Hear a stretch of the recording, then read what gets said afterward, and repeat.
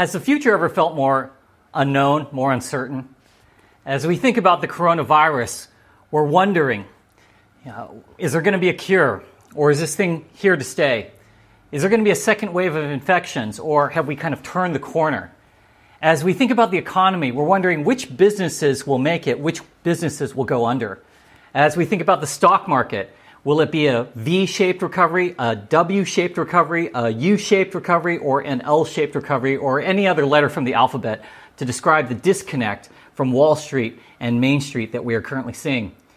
As we think about 5 months down the road into the November elections, what is going to happen to our country when we elect our future politicians? And what about the church?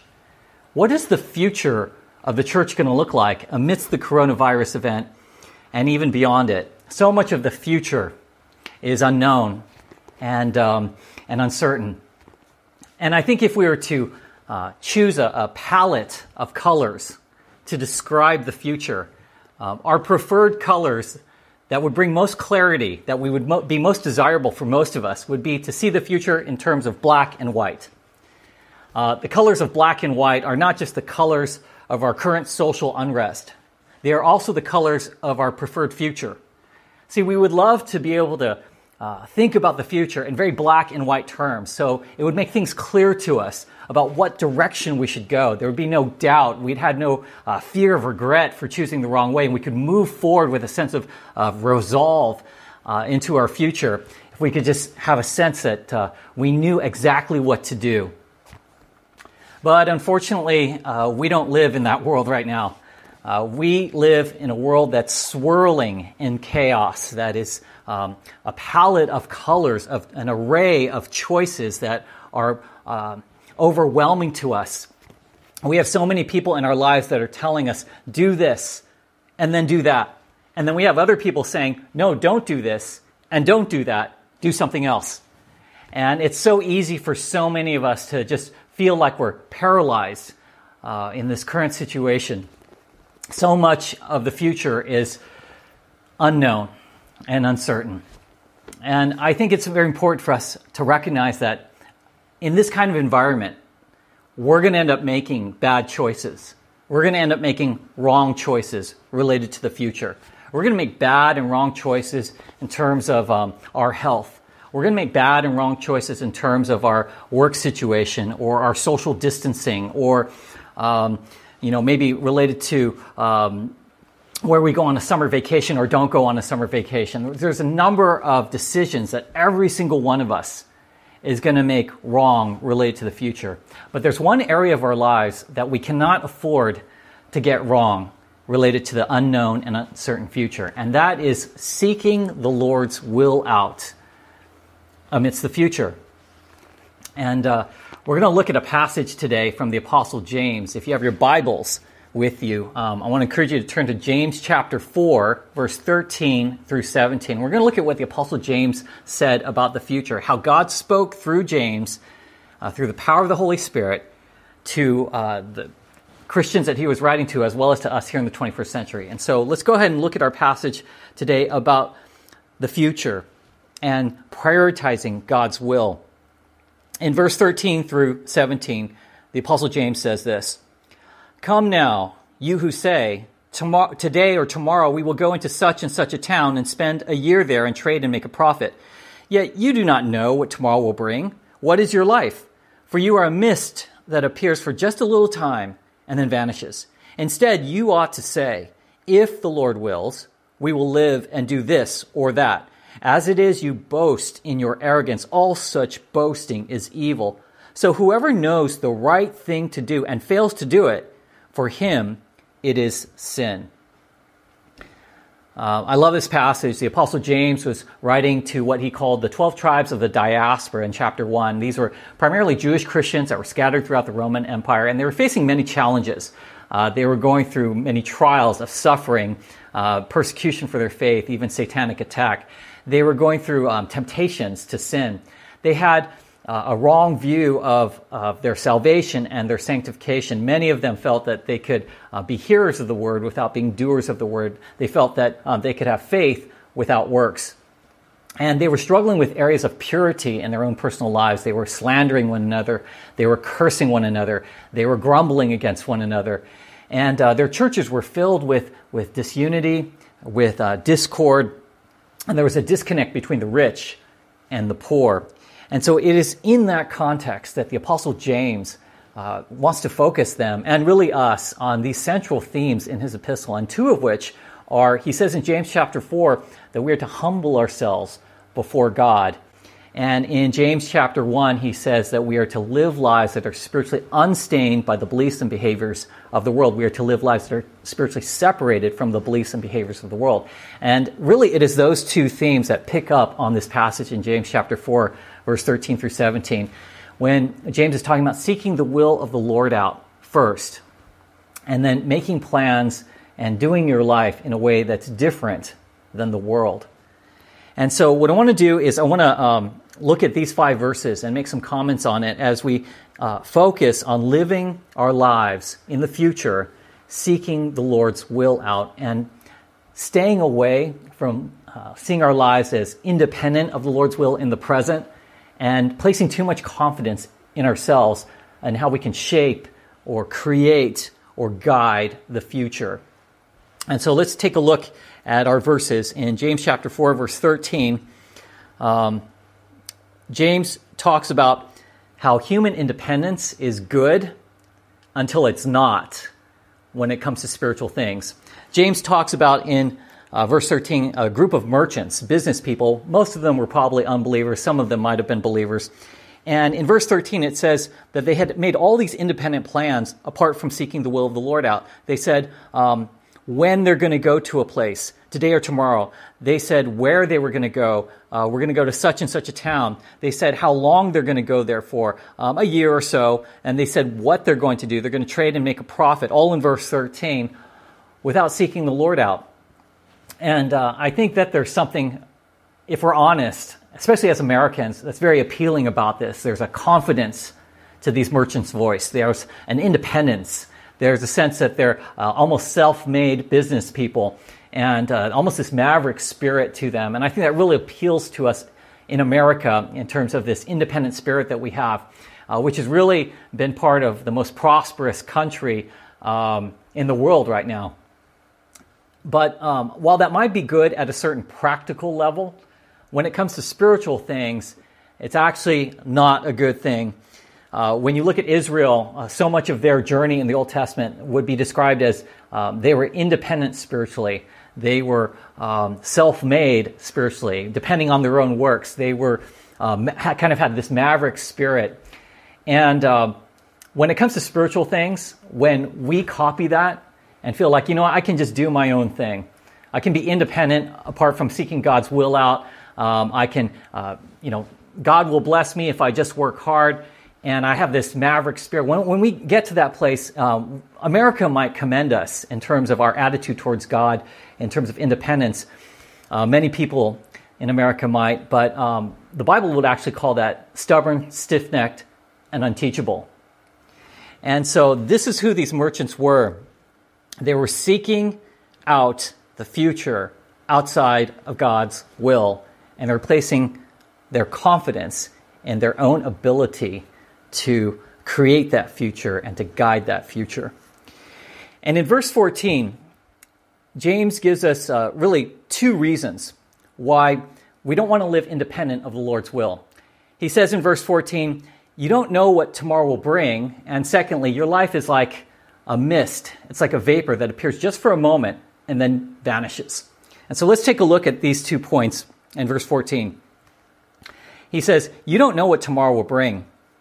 I think so many of us, we place great confidence in tomorrow. We look at it and say, I don't think I'm going to get sick from the coronavirus. I think the economy is going to rebound. I think we're just around the corner from finding a vaccine for the coronavirus.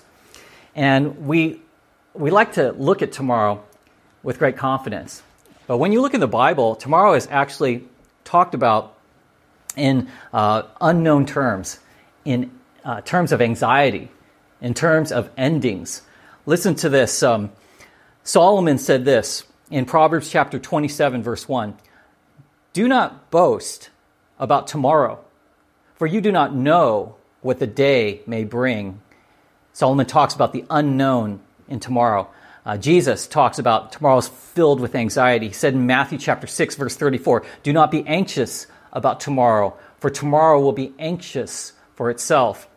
The Apostle Paul talked about tomorrow is full of endings. In 1 Corinthians chapter 15, verse 32, he said, if the dead are not raised, let us eat and drink, for tomorrow we die. Paul was quoting another source there at the end of that verse. And what Solomon and Jesus and Paul remind us about tomorrow biblically is that tomorrow is filled with unknowns, anxiety, and endings. I've been reminded during the coronavirus event that that's true. I got a letter from my doctor, and he said, hey, it's that time of your life. You need to come in for a colonoscopy. And that's really going into the unknown. And it's a little bit of a source of anxiety for me, but I know it's very necessary, and I'm going to do it, and it's just a precaution. But I also think about during this time, during the coronavirus event, about my kids. You know, there's this life and death situation going on out there, and I used to have anxiety for my children when they were younger because, you first-time parent, I just didn't want to drop my kids, when you're holding them as babies.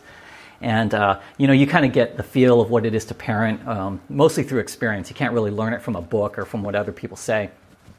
And but I would have anxiety as a father of 3 children. Darcy is now 12, Keen is 10, and Ethan is 7. And Lorraine and I think we would feel the same way. We love our kids, we parent them, but, we're anxious at times. Are we doing this right? Are we parenting right? Are we taking care of our kids? Are we raising them in the ways of the Lord? And I think every parent has that anxiety to some level or another, especially when their kids are younger. But what I've learned is as my kids have gotten older, I thought that my anxiety for my kids might go away when I was a younger parent. But what I've realized is that actually, as your kids get older, your anxiety can actually grow in certain areas because you realize that you don't have as much control over them. And there's going to come a time as they gain more independence that they're going to leave your house, and you realize how broken and wicked the world is, and you kind of want to protect them from that, but you also know that you got to release them into that. And so there's this sense of anxiety that I've been reminded of as my kids get older, as I've been thinking about this coronavirus event, since we all seem to have a lot of time to think. And tomorrow is a time of endings. I just had a conversation with a good friend of mine last week, and he called me up and he goes, what do you think about what's going on in society right now? And I gave him my thoughts, and he said, I think that the Lord's coming back soon. I think Jesus is going to return. He could easily return in the next 3-5 years or so. And for him, as he thinks about tomorrow, he thinks about how things can just kind of come to an end. And wouldn't that be an amazing thing? Jesus returns soon and makes everything right. But tomorrow is a time of endings.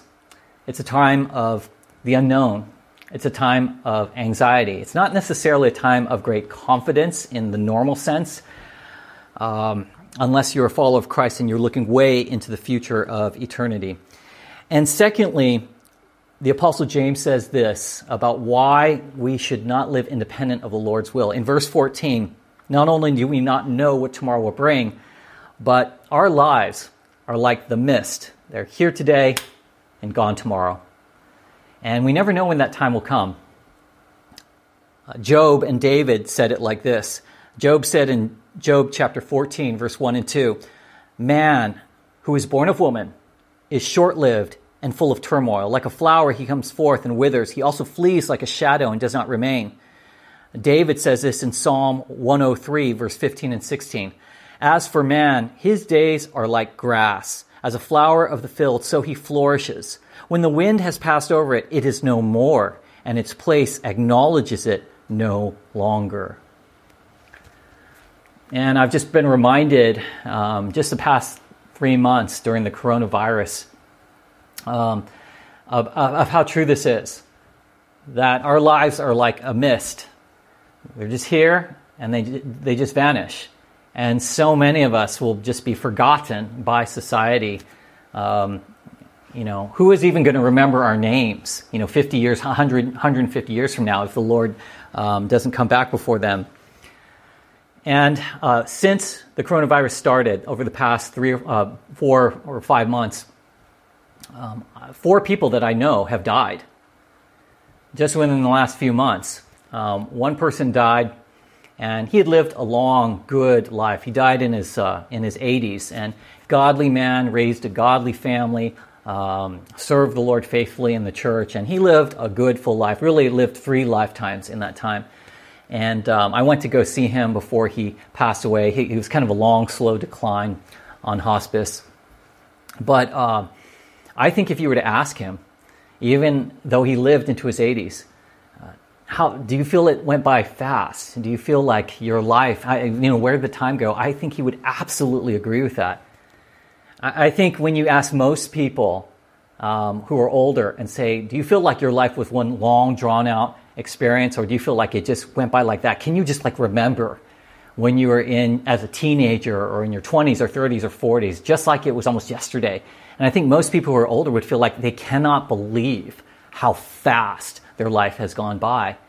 And it's very true what James is saying. We need to remember that we don't have really that much time here on earth. And the older you get, the more you realize that. The second person that I know died, I actually was on CNN one day on their website, and I saw his face on the front page of CNN. And this guy used to go to a church I used to pastor in downtown Long Beach. He was an actor, and he appeared in some blockbuster movies a few years ago. And he died of a drug overdose, is what I hear. And he was about 30 years old. And him and the woman that he was seeing, who he had his first kid with, were going to our church for a little while. And I think if you were to talk to him and say, do you realize that you're only going to be here on this earth for 30 years, and then you're going to suddenly disappear unexpectedly? He would have been shocked. And I hope he had made his peace with the Lord. A third person was a woman that used to go to our church, again, in downtown Long Beach. And I just found out about 3 weeks ago that she passed away.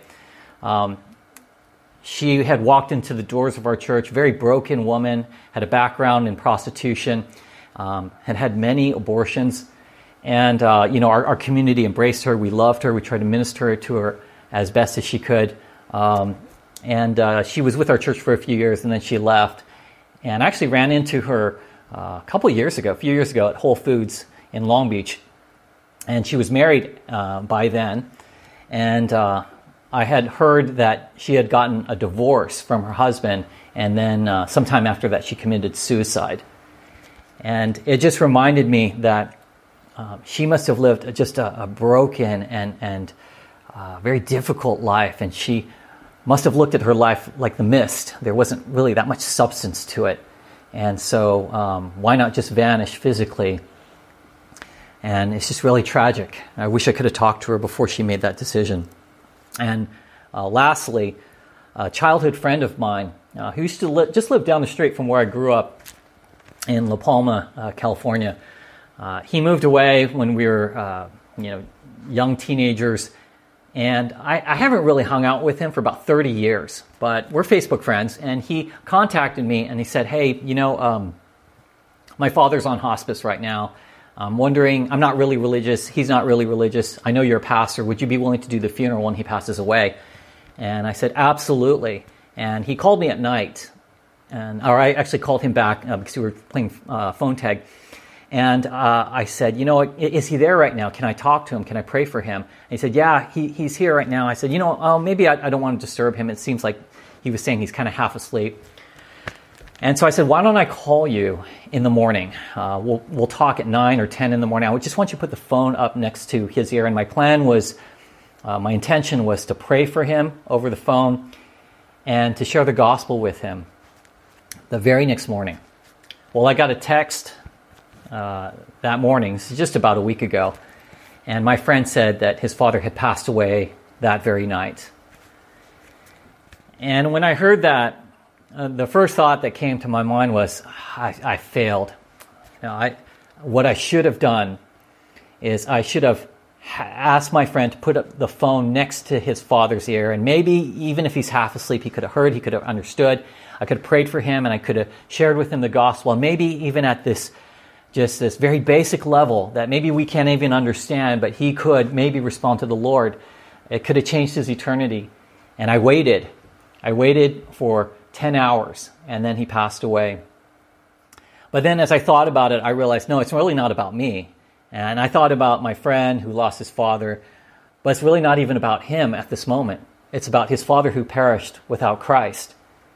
And just this sense of despair and emptiness came over me for a few moments as I thought about his father facing the judgment of God in eternity without Christ in him. And so I've been asked to do the funeral in a couple weeks, and I made up my mind that I was going to share with the family. You know, I'm a Christian pastor, so I would like to ask that I can share the gospel at the funeral. And assuming the family says yes, which I'm going to kind of really push for, that I'm going to share, and I'm going to give a gospel invitation at the funeral. And so, but I need to recognize that people's lives are here, and then they're gone. And sometimes it's just, they vanish suddenly, and you never know when that is. So we need to live with a sense of urgency. Are you living with a sense of urgency, church? Are you living with the sense that you don't know what tomorrow will bring? You don't know how long you're going to be here. And you don't know who your loved ones, how long they'll be here. So why not just go all out for the Lord? As we move on in our passage in verse 15, the Apostle James makes a statement where he talks about how God's will is for us to move forward into the future with Him. God wants us to seek His will as we move forward into the future. He says in verse 15, if the Lord wills, we will do this and that. Instead of being like the merchants in verse 13, who said, we'll do this and that, we'll go here and there on our own. Instead, we should seek out the Lord's will and say, if the Lord wills, we will do this or we will do that. And I love this because, James is reminding us that the Lord's will is to be sought out through movement. He says, do this and do that. As you seek the Lord's will out, as you seek the Lord's will, as you intend to move forward in doing this and that. He didn't say as you tend to seek the Lord's will out, as you sit, wait, and just contemplate. And there's a place for being, pausing and contemplating. But I tend to think that God wants us to be movement-oriented as Christians. And we sometimes better discover the will of the Lord through that. See, not everyone is interested in moving to the Lord's will. Not everyone is interested in moving forward after they sought the Lord's will. You're going to meet many people in life who are just in constant motion, but they're not really going anywhere.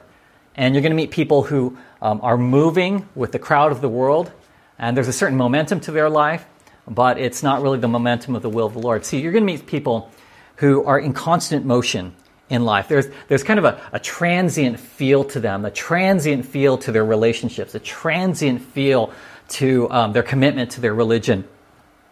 And they're running to go somewhere, but in the end, they end up going nowhere. And they're like the man in James, the Apostle James talked about in James chapter 1. He said there are certain people that are double-minded, that are unstable in all of their ways. They're in constant motion, but they're not really moving with God.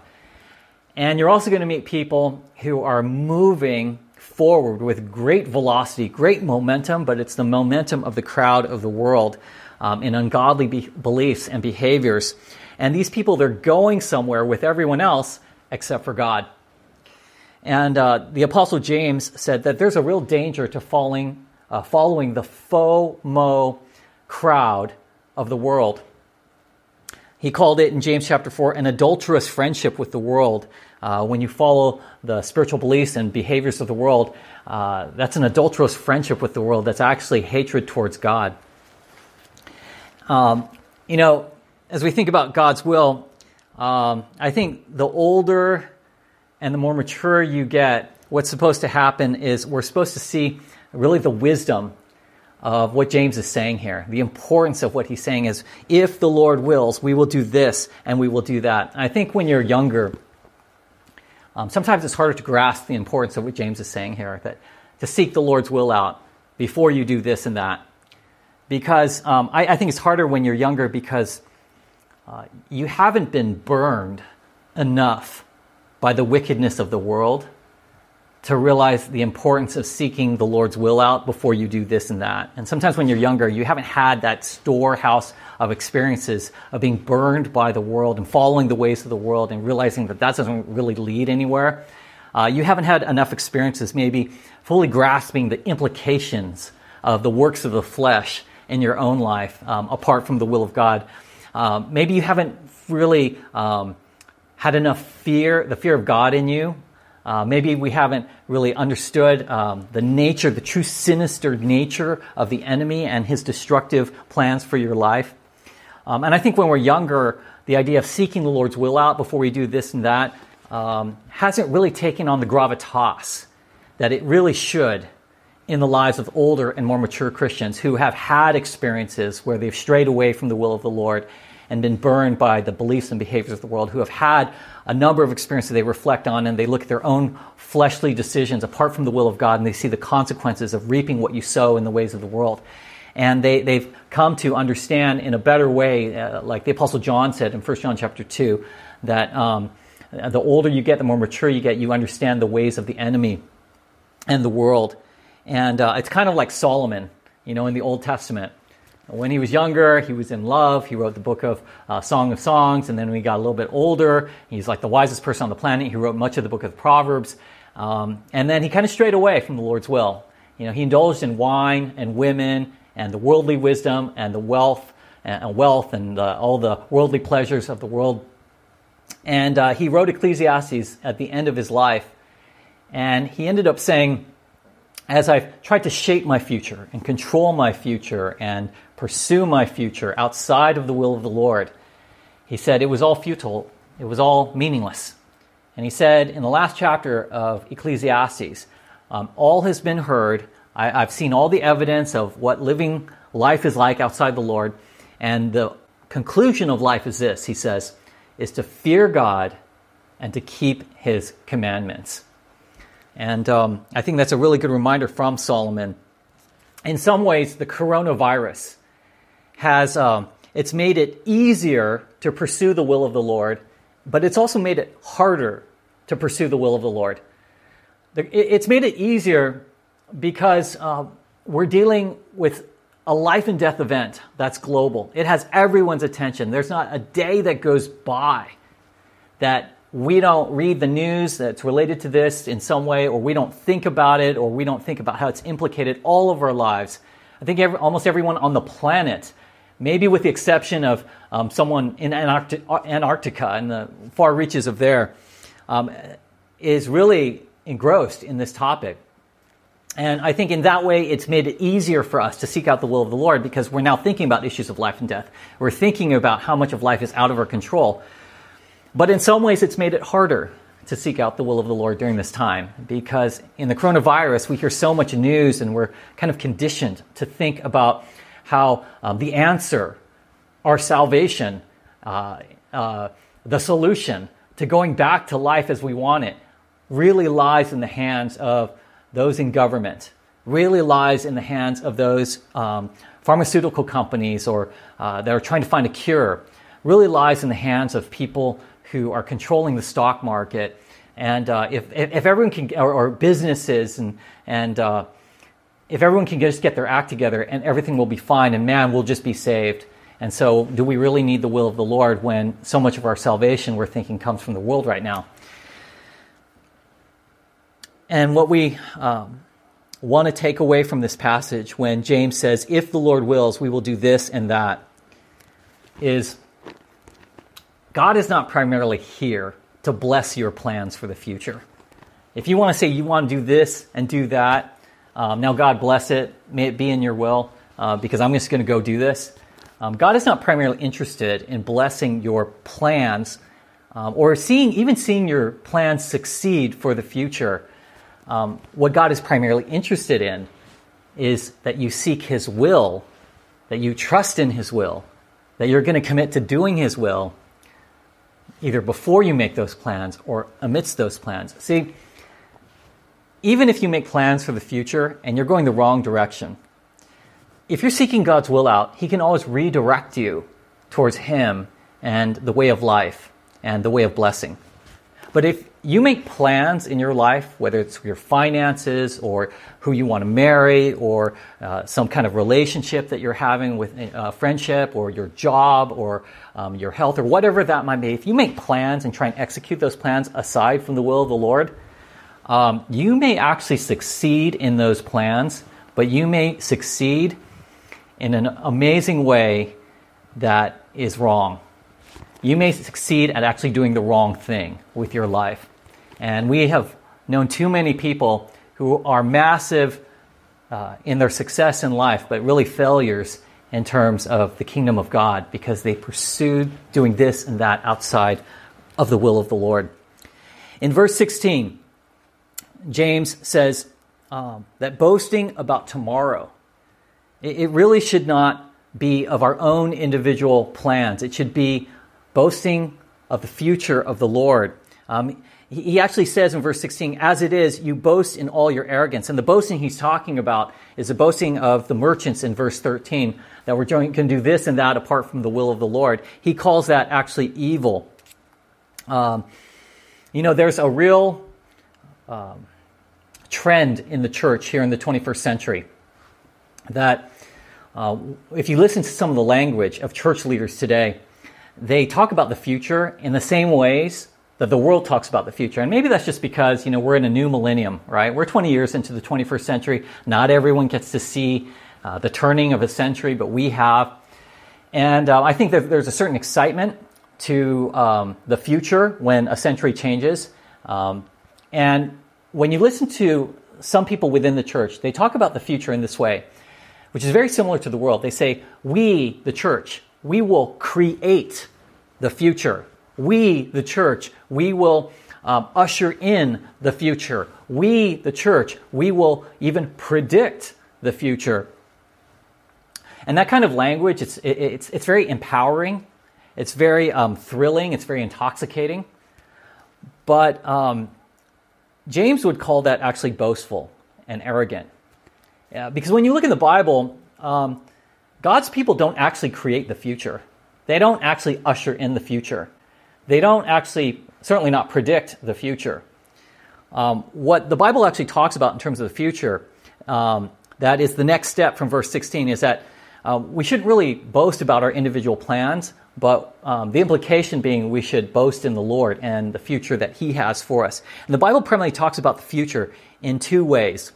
Number one, if we're going to trust in something related to the future, if we're going to boast about it, that we should trust in our eternal future in Christ that He has for us. That's what Peter talked about, another apostle that wrote to the dispersion Christians.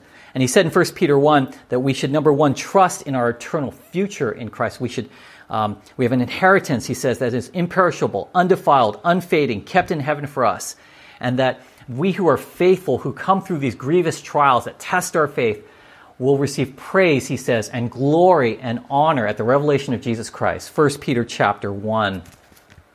So if we're going to boast in something, let it not be our plans for the future. Let it be we're going to boast in the future that the Lord has for us in heaven and in eternity. And number two, if we're going to talk or boast about the future, Peter goes on to say in 2 Peter chapter 3 that we should be looking at the future and boasting about our holiness or our godliness, our knowledge of the Lord Jesus Christ and our growth in that, our peace with Him, that we should pursue that. We should take confidence in that because he says in 2 Peter chapter 3 that God is going to judge the world. And He's going to judge the world, He's going to remake the world, and He's going to judge all those who have lived without Christ. And they're going to face God's judgment. It's not going to turn out well for them. And so that should move us to holiness, he talks about. And so when we think about the future, we shouldn't be boasting primarily about our plans to other people. We should be boasting about the future we have in heaven through the Lord Jesus Christ. We should be looking at how the Lord is going to judge the earth, and that should move us to living holy and godly lives and transformed lives through Him. And we should take our confidence in that. And finally, for today, in verse 17, Peter says that God's will for the future is lived out by doing what is right in the present. He says in verse 17, whoever knows the right thing to do and fails to do it, for him it is sin. And I think that's a very interesting way to kind of end this passage about the future. It's not talking so much about what's going to happen in the future, but actually talking about what's happening in the present. That James says in verse 13 through 17 of chapter 4 that we should seek the Lord's will out as we are making plans, because we don't know how long we're going to be around. We don't know what tomorrow will bring. And it's if the Lord wills, we're going to seek the Lord's will out before, during, and after our plans. But then he ends this, interestingly, in verse 17 by saying, whoever knows what to do in the present, what to do what is right in the present, but doesn't do it, it's sin. And I think one of the reasons why James talks about the present in the passage that's really about the future is because he realizes that discovering God's will for the future is connected to our present commitment to doing what is right in the present. I had a pastor friend call me a couple weeks ago, and I've known this guy for a long time. I really like him, and he said, I need some advice, because there was another pastor that we know that was doing some things or teaching some things that he felt was really not in line with the Bible, and I actually agreed with him. I've noticed this for quite some time. And he said, he called me up. I need your advice. I want to talk to this other pastor, but he said, I don't know if I'm going to make a difference. I don't know if I'm out of line, but I've been thinking about this for a long time, a few years. What do you think I should do? And I said to him, number one, I confirm what you're saying, because I've noticed it too. And number two, I think you should say something, because it's a matter of conscience, and that's a right thing to do. And you have to recognize that this might be a test from the Lord, and you're going to face the judgment seat of Christ one day, where you're going to fall into judgment for this moment, whether you were faithful with it or not, and receive reward or suffer loss for the lost opportunity. And I think you just need to commit to doing what you think is right and let the chips fall where they may. And actually, he took great encouragement on that. I think went forward to go do it. And as I was thinking about it, I said, you know what, I really need to do the same thing. And so I kind of sent this pastor a message as well, just expressing my concern. And this is what James is talking about. He's saying, whoever knows the right thing to do and fails to do it, for him it is sin. And one of the messages that James wants to leave us with is, we want to know the future in black and white colors. And we're getting this chaotic swirl of choices, an array of choices. And it's really impossible to know the future, at least in terms of the day-to-day, week-to-week future. But we can know the present. We can know the good that we need to do today. And we can't ignore that. James says that is sin. And so I think what God does is, and part of the reason why James connects the future to the present in this passage is that to see God's will in the future is connected to how faithful we are in the present and doing good in the present. And as we continue to do the Lord's work in the present, as we continue to do good in the present, I think the Lord looks at that and he says, you're being faithful with little things, I can entrust you with more. And I'm going to give you greater wisdom into my kingdom, greater wisdom into the mind of Christ. And I'm going to give you grace and mercy and empower you and lift you up, because you are doing my will and you're showing faithfulness in the present and not just always looking towards the future.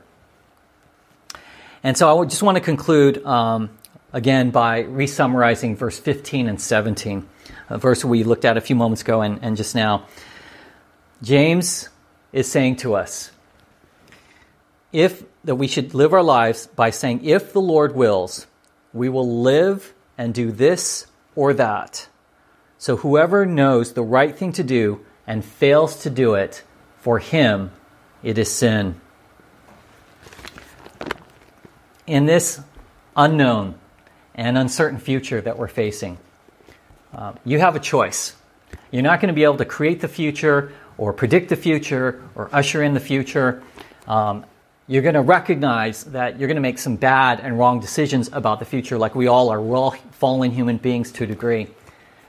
But we are to be focused, not primarily on what the future of the stock market is, not primarily what the future of our job is, not what the future of the return of sports is, or the future election is, or what the church might look like in its adjustments to the coronavirus, or is there going to be a cure, is there going to be a second wave? We all understand those are weighty topics to one degree or another, but our primary focus of the future is really to be the future that is promised to us through Christ in all of eternity. Our primary focus of the future is really to understand that this world is passing away. And we are to live godly and holy lives right now, and we are to seek the Lord's will out. That is probably the single most important thing for you to be doing right now. If you have never given your life to Jesus Christ, the most important way that you can follow God's will is not asking Him for wisdom on your daily activities, is to say, Lord, your primary will for my life is to believe in the Lord Jesus Christ. The Apostle Paul said in Romans chapter 10, if you believe in your heart that Jesus has been raised from the dead, that He died on a cross to defeat sin and death, and He has risen from the dead to defeat sin and death, which means He's alive today. If you believe in your heart, Paul said, and that Jesus has been risen from the dead, and you are willing to confess with your mouth, which means that you believe, that you trust in, and that you want to follow in Jesus as your Lord and not just your Savior, Paul says you will be saved. This is the will of God for your life. It's to surrender your life to Jesus Christ. And I pray you will do that on this very day. For those of us who are followers of Jesus Christ, we've already made the most important decision of our life to live in the will of the Lord.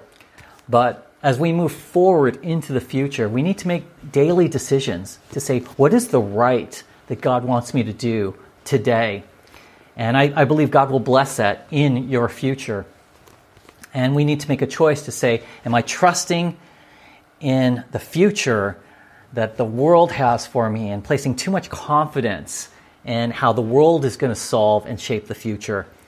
Or am I placing my faith and confidence in seeking the Lord's will out, committing my plans to the Lord, letting the Lord's will adjust my plans? And I think if you do that, you will be blessed. And we need to ask, which will we choose on this day?